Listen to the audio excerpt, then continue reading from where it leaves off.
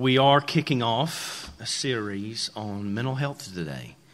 A 4-week series on mental health. We just wrapped up the book of Colossians. It was fantastic, was it not? Oh my goodness. I mean, it was so good as we went verse by verse straight through that book. If you want to check out more about that, you can go visit all of those sermons on our website where we just went straight through and let Christ speak to us about His greatness through Colossians. We're going to take a 4-week break from verse by verse exegetical teaching, which is what we do at Safe Haven by nature, just go through books. And we're going to take a 4-week mini-series on mental health. And so the way that that's going to work itself out, I get it. You're looking at me going, Troy, I'm not going to listen to you because you are not a mental health expert. To which I say, you're right. That's why we're paying one to come up here for the next 2 weeks.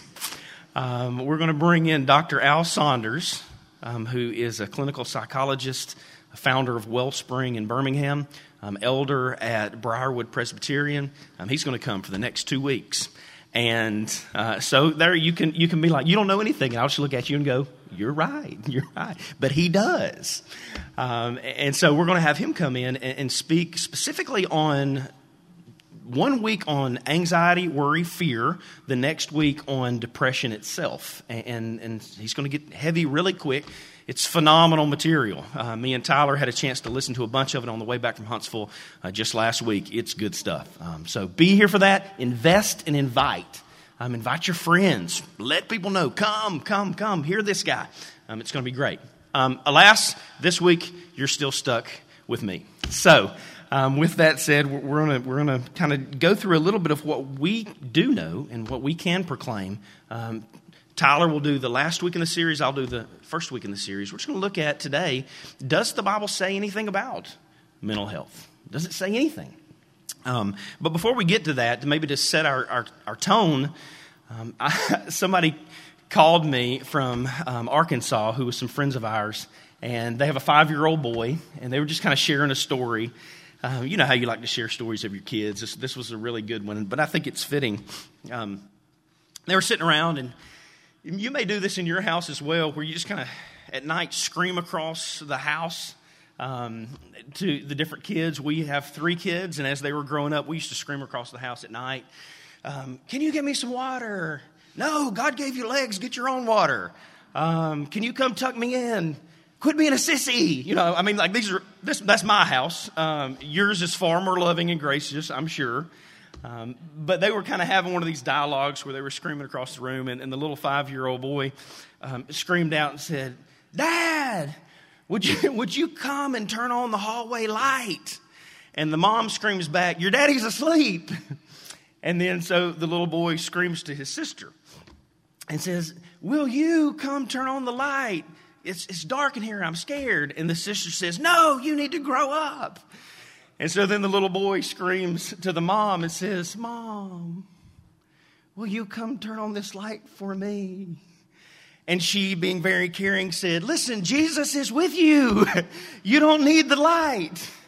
So there was a long period of silence, and as Brad tells the story, the little boy with confidence and an aha moment screams back, hey, Jesus, if you're out there, can you turn on my light? And that's kind of where we're going to go through this series. We in life face very real issues, very real fears. And what does it look like to know and to see the presence of a very real Christ in the midst of our hurt? That's it. Is that possible? And that's where we're going to go. So we're going to look at some Bible verses today. And maybe we can just see if the Scripture does say anything. Because if the Scripture doesn't say anything about mental health, then we can just go our merry way and make up anything we want to make up. If it does say something about mental health, then we have to abide by that and to align our lives to that. So let's just look at this, some verses. Deuteronomy 31:8. I'll begin back in the Old Testament. It is the Lord who goes before you. He'll be with you. He will not leave you or forsake you. So do not fear or be dismayed. Psalm 34:17. When the righteous cry for help, the Lord hears and delivers them out of their troubles. The Lord is near to the brokenhearted and saves the crushed in spirit. Psalm 46, 1 and 2. God is our refuge and He's our strength, always ready to help in times of trouble. So we will not fear, even if earthquakes come or mountains crumble into the seas. What a timely verse that is, right? Isaiah 41, 10. Fear not, for I'm with you. Be not dismayed, for I am your God, and I'll strengthen you. I will help you. I will uphold you with my righteous right hand. John 14, 27. Peace I leave with you. My peace I give to you. Fear not. There, I stuck a fear in there. That's not there. Not as the world gives do I give you. Let not your hearts be troubled, neither let them be afraid. 2 Corinthians 1, 3 through 4. Blessed be the God and Father of our Lord Jesus Christ, the Father of mercies and God of all comfort, who comforts us in our affliction, so that we may be able to comfort those who are in any affliction, with the comfort with which ourselves are being comforted by God. Philippians 4, 6 through 7 that we read just a minute ago as our call to worship. Do not be anxious about anything, but in everything, by prayer and supplication, with thanksgiving, let your requests be made known to God, and the peace of God, which surpasses all understanding, will guard your hearts and your minds in Christ Jesus. 2 Timothy 1, 7, for God did not give us a spirit of fear, but of power and love and self-control. Now here's the deal.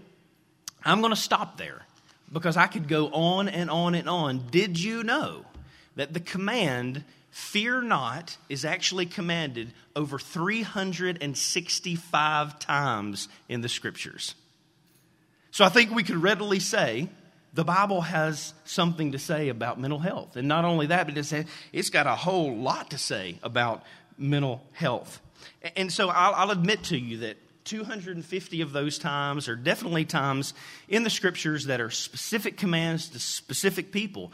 But 70 plus of those times are very general, do not fears, with nothing specific. So this is how many times that this is commanded in Scripture. So it speaks to us. The Bible has a lot to say about it and a lot of meaning. I've got a phrase up here or a quote by A.W. Pink, the theologian. This is a great quote. Here's what he says. Worrying, therefore, because of all these verses, is as definitely forbidden as theft. You ever thought about that? If the command is do not fear, is commanded over 365 times, then it's just as equal as the command do not steal, do not murder, do not lie. It holds that equal weight. He goes on to say this. This needs to be carefully pondered and definitely realized by us so that we do not excuse it as an innocent infirmity. Did you catch that?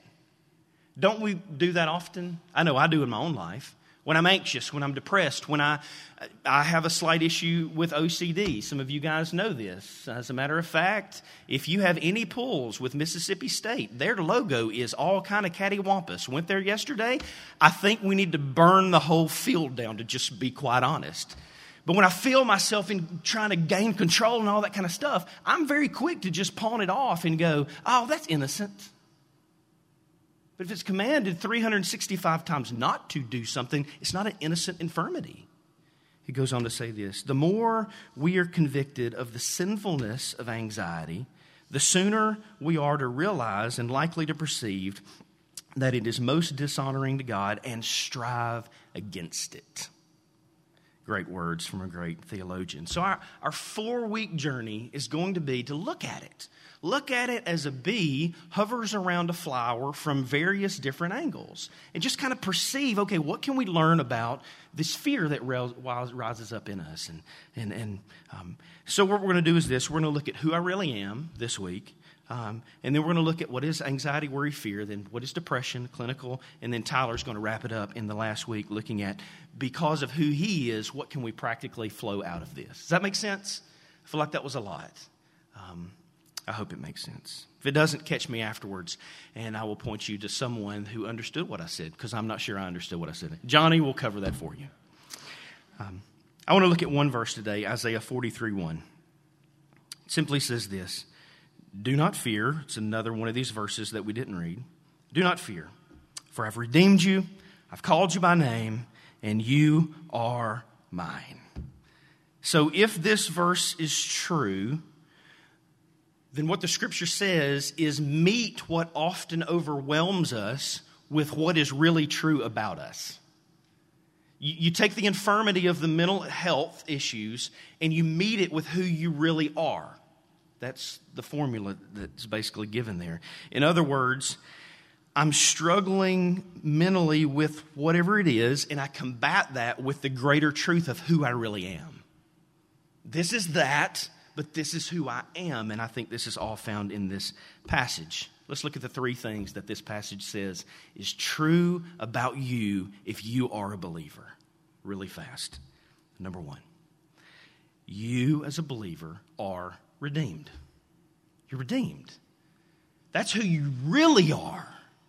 So when all these mental things come in your brain and tries to pound you with you're no good, you don't match up, you da-da-da-da-da-da-da, Scripture says the first thing you need to do is not fight that with, oh yeah, I'll show you I'm good enough, is to fight it with, no, I am of the redeemed. I'm reminded of who I am first. So you are redeemed. Yes, we really experience decay, but we're no longer slaves to fear. Galatians 4:7 says it this way: "So you are no longer slaves, but a son. And if a son, then you're an heir through God." So our freedom from decay's bondage was bought out. That's what this word to be redeemed means. You were bought out. Yes, you were really a slave to bondage, your mind, your body, everything that you have. But if you're a believer, Christ on the cross bought you out of that. He paid for it, is what redemption means. A price had to be paid, and Christ was that. And so this is the chance to share the gospel. I know some of you guys maybe grew up in a church where the gospel always kind of funnels to the end of the service and then there's an invitation offered. Why we wait to the end of the service? Here's the gospel.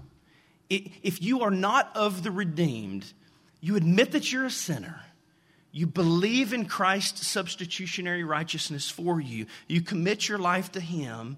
And then you believe that those who call upon the name of the Lord shall be saved. This is the hope for you. In this world, you really are in bondage in your sin. You have no way out. And this is on you. It's touted around the community or a lot of times, I better not say it that way.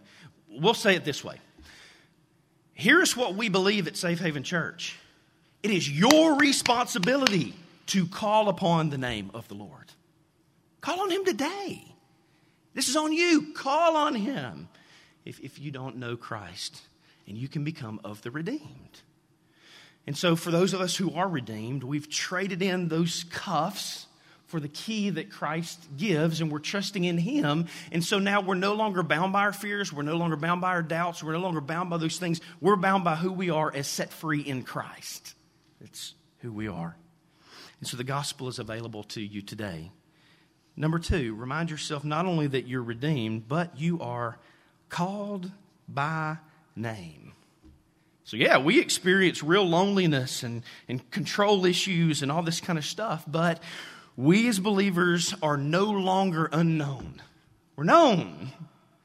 So when isolation sets in and you're anxious and you just want to go huddle in the room and say, nobody knows me anyway, so I'll just sit here, that's not true. That's not true of you. If you're a believer, you are fully known. John 10:27 says it this way: "My sheep hear my voice, and I know them, and they follow me." So, not only were you bought out by the ransom purchase price of Christ, but you were brought in. You have a seat at the table. You don't have to sit in the closet by yourself. You know what it's like to sit at a table where you're welcomed. It's funny. Our house has kind of become this. I'm looking at some of the people who come around to our house quite often, and it's just a madhouse. Like when you come in, like if you've never been to my house, like the people who are here that have been to my house, like I know we're brothers and sisters because you're like, he's crazy and I'm crazy, so we'll just all be all crazy together. Like you've experienced that. A lot of people who have visited and then come to our house and leave, they're like, that dude's just crazy. But at our table, there are no strangers. It's nuts. People kick their shoes off. People laying on the couch.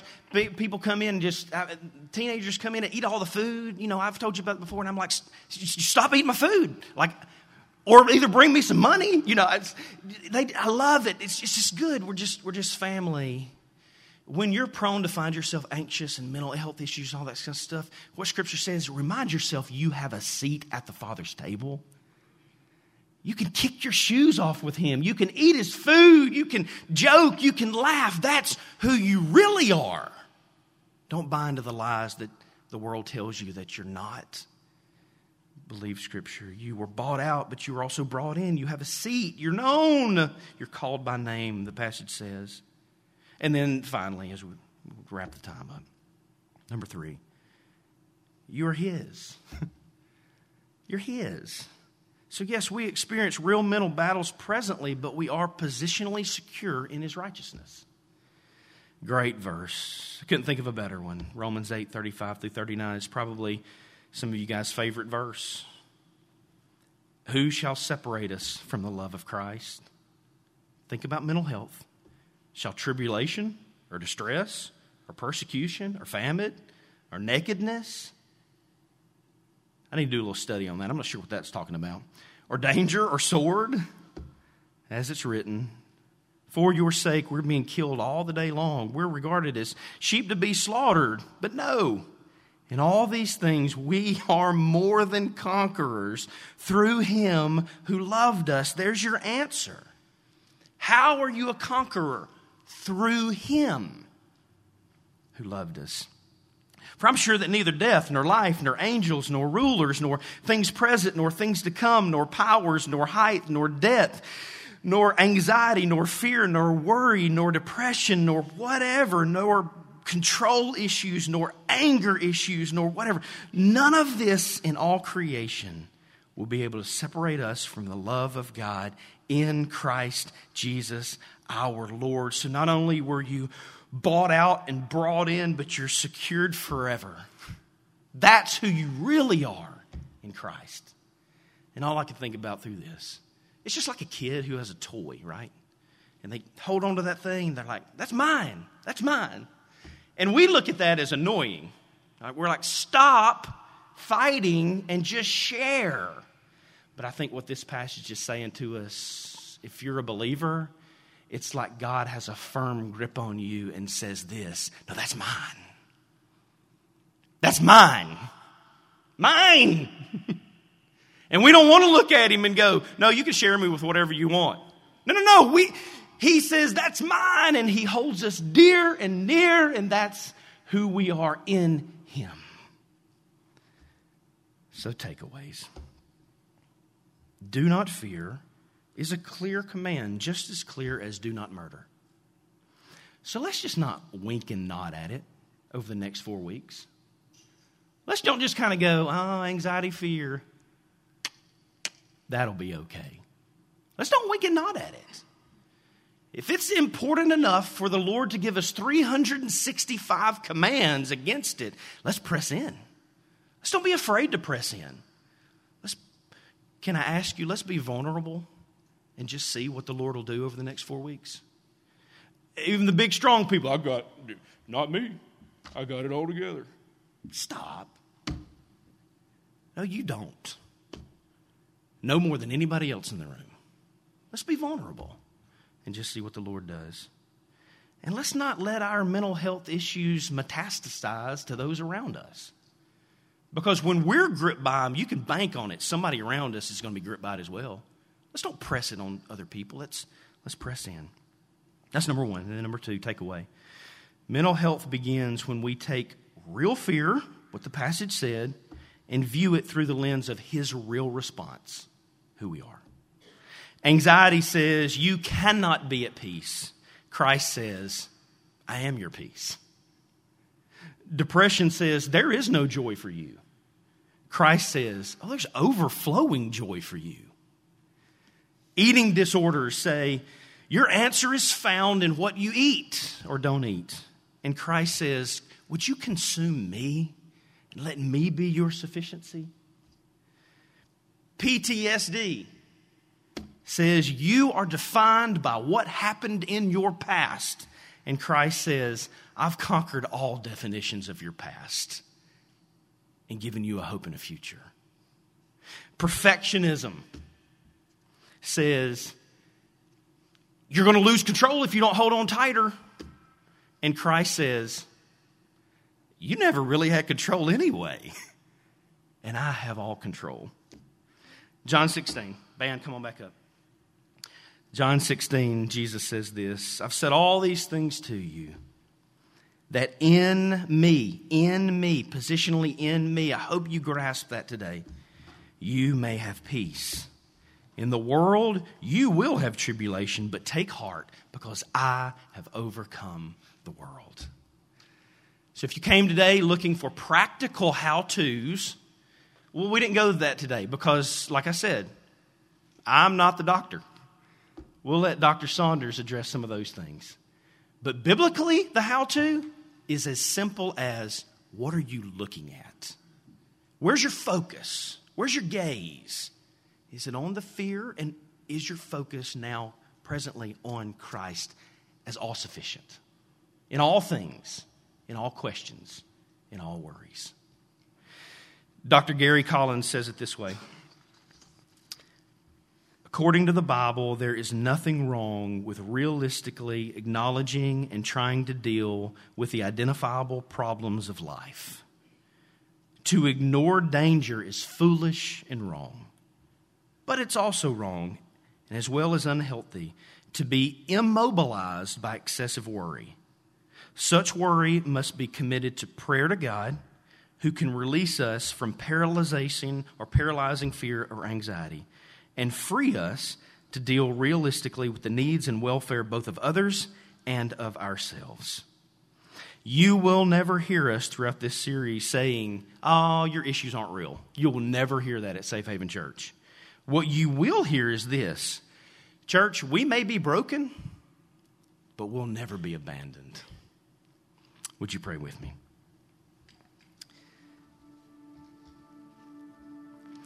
Well, Lord, we launched today. We launched this series. And we commit it to you. And by God's grace,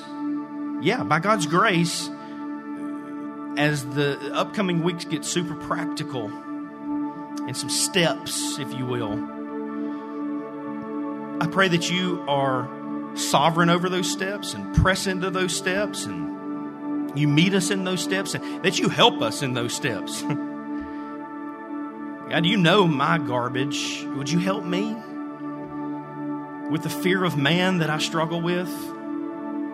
Would you help me with the need to control just stupid things? God, I don't want to count stairs when I walk up them. Just dumb things, Lord.